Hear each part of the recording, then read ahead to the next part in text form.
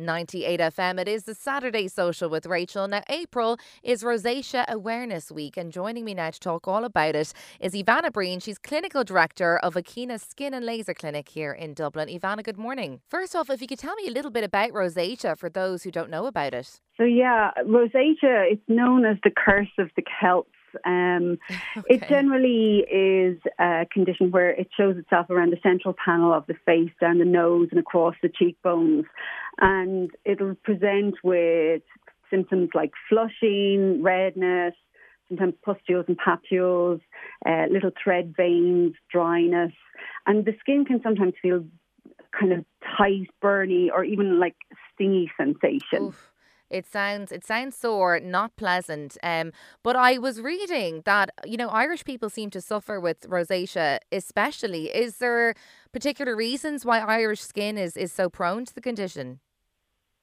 As I say, it is that curse of the Celts. And part of it is our environmental factors. Part of it is that we have a very fine skin and it's easily sensitized. So if you compare our skin type to, say, the Mediterranean skins or go further down south, skin would tend to be more resilient against UV damage. It's built up that resilience through the years, and it is because we don't have that.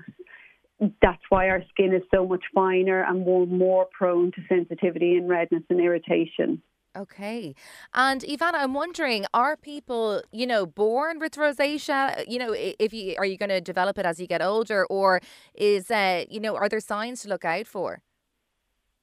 So you would genetically be predisposed to it for sure. You wouldn't necessarily be born with it. Obviously, throughout childhood and puberty, there's not usually many signs of it, and it does tend to be a later onset.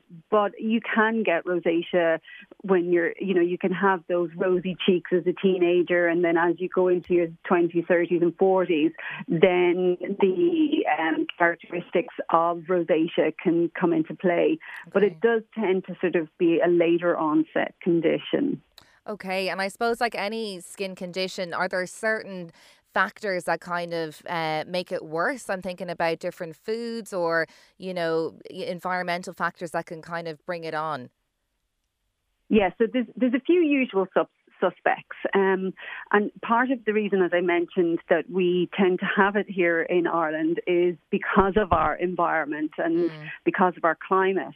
Wind factor, UV rays, even though it's not sunny here, we're still exposed to UV rays, and those UV rays constantly damage our skin. And actually, really with rosacea, one of the most important things that you need to do is protect your skin against those UV rays and environmental damages. So the wind, the sun, alcohol is never a good friend to our skin. No. And it can definitely be one of the big triggers when it comes to rosacea. And there are other things like acidic foods. Refined sugar is terrible. Processed meats. For some people, it's dairy. Spicy foods can cause inflammation as well. So they're all the common triggers. Okay. But the key to this condition is really to learn what your triggers are. So where some people might find that they can eat cheese and it doesn't have any effect on their rosacea whatsoever, somebody else just has to look at cheese and their rosacea flares up. So I think it's always a good idea and I always recommend my rosacea clients to keep a diary for maybe 4 to 8 weeks of how their skin is looking and what foods they've been eating at that time, their stress levels. Okay. And they begin to see a pattern then of what, when the rosacea flares up and what's good, what works and what doesn't. Okay, and Ivana, then say if you were a sufferer of rosacea and you then happen to have an outbreak, are there any kind of topical creams or ways to treat it once it has flared up? Or do you have to kind of let it run its course? There's a few. So for some people, you're going to just have to go on medication, and it depends on the level of severity.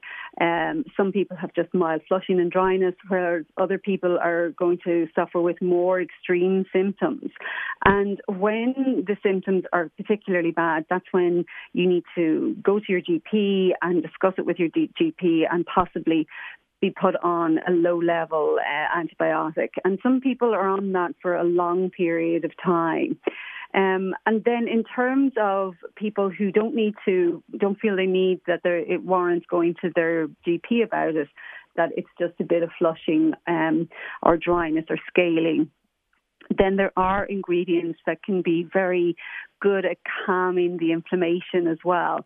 But the first thing that you need to do for anybody with rosacea, regardless of the how mild or how severe the rosacea is, the most important thing that they should do on a daily basis is wear sunscreen. And that needs to be every single day, all year round, both men and women. Men can be very slow at jumping on this bandwagon for some reason. I'm not 100% sure why, but definitely sunscreen is going to be the best defense, and it stops the environment from making the condition worse. So you have to protect your skin first and foremost. So it's good to know that there are some treatments that can help you if you do have rosacea. But I assume, Ivana, like many other skin conditions, this can have a negative impact on certain people's mental health. I mean, do you find that with some of your clients? I mean, is it something that certain people will be very conscious of? Oh, 100%, yes. Yeah. And it can be very frustrating when you are doing all the right things, or what you feel and perceive to be all the right things, as in you've got your stress management techniques, you've got your right skincare, you're doing your salon treatments that help the rosacea, and yet you still get flare-ups, and that can be incredibly frustrating. And rosacea is one of these conditions that it is very much connected to our emotions as well, and that brain-skin connection is very much at the forefront here with rosacea. So it's about learning to manage it and understanding that, for example, if you have certain triggers, and let's say red wine and dairy are your triggers, and you get to a Friday night at the end of the week and you are exhausted and tired and stressed, and all you want is that glass of red wine and a cheese board, then mentally you need to sit down and have that glass of wine and cheese board and really enjoy it, and do that for the sake of your own sanity, for your stress levels, for your mental health, and just say to yourself, look, this is going to irritate my skin. Next week I'll deal with it. I'll probably get a bit of an inflammation here, but I'll be good next week. Right here, right now, I'm having the glass of wine. And that's a good way of helping to deal with those the anxiety that can come around rosacea, is just knowing what your triggers are and knowing how you can feel a little bit more in control of it, because there's no cure for this condition. All we can do is learn to manage it. Okay, Ivana, well, it's been really interesting, learning about rosacea and the different ways people can be helped if they do have it. If people want to find out a bit more about yourself and the great work that you do, Ivana, where can they head along to? So we have our website is www.akina.ie, and of course we're across all the social media channels. It's at Ivana Breen on Instagram, or the clinic is at Akina Beauty and Laser Clinic, and of course we're on Facebook with that handle as well. Brilliant. Well, Ivana Breen, Clinical Director of Akina Beauty and Laser Clinic here in Dublin, thank you very much for your time on the Saturday Social on 98 FM. Super. Thank you.